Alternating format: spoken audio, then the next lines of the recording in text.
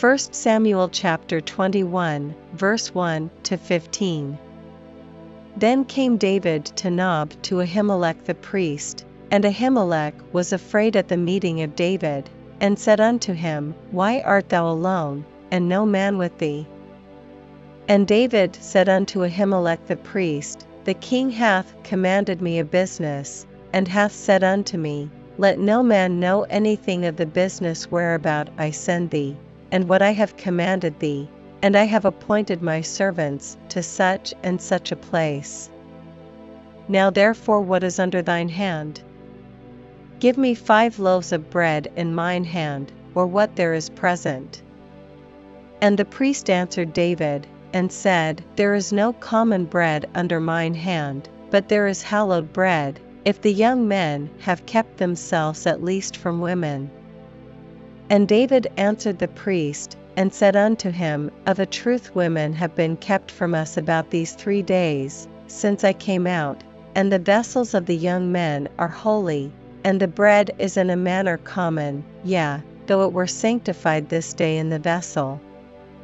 So the priest gave him hallowed bread, for there was no bread there, but the showbread that was taken from before the Lord, to put hot bread in the day when it was taken away. Now a certain man of the servants of Saul was there that day, detained before the Lord, and his name was Doeg, an Edomite, the chiefest of the herdmen that belonged to Saul. And David said unto Ahimelech, And is there not here under thine hand spear or sword? For I have neither brought my sword nor my weapons with me, because the king's business required haste.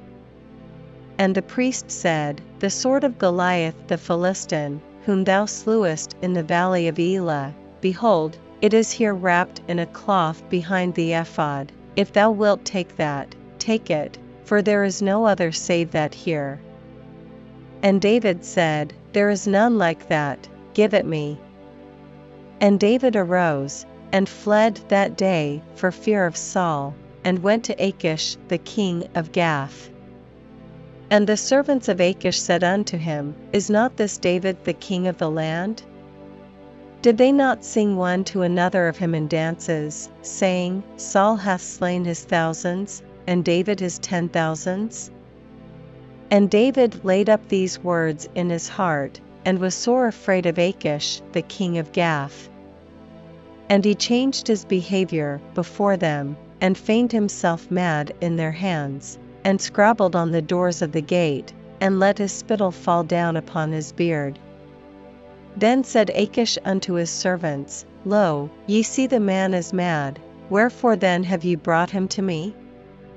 Have I need of mad men, that ye have brought this fellow to play the madman in my presence? Shall this fellow come into my house?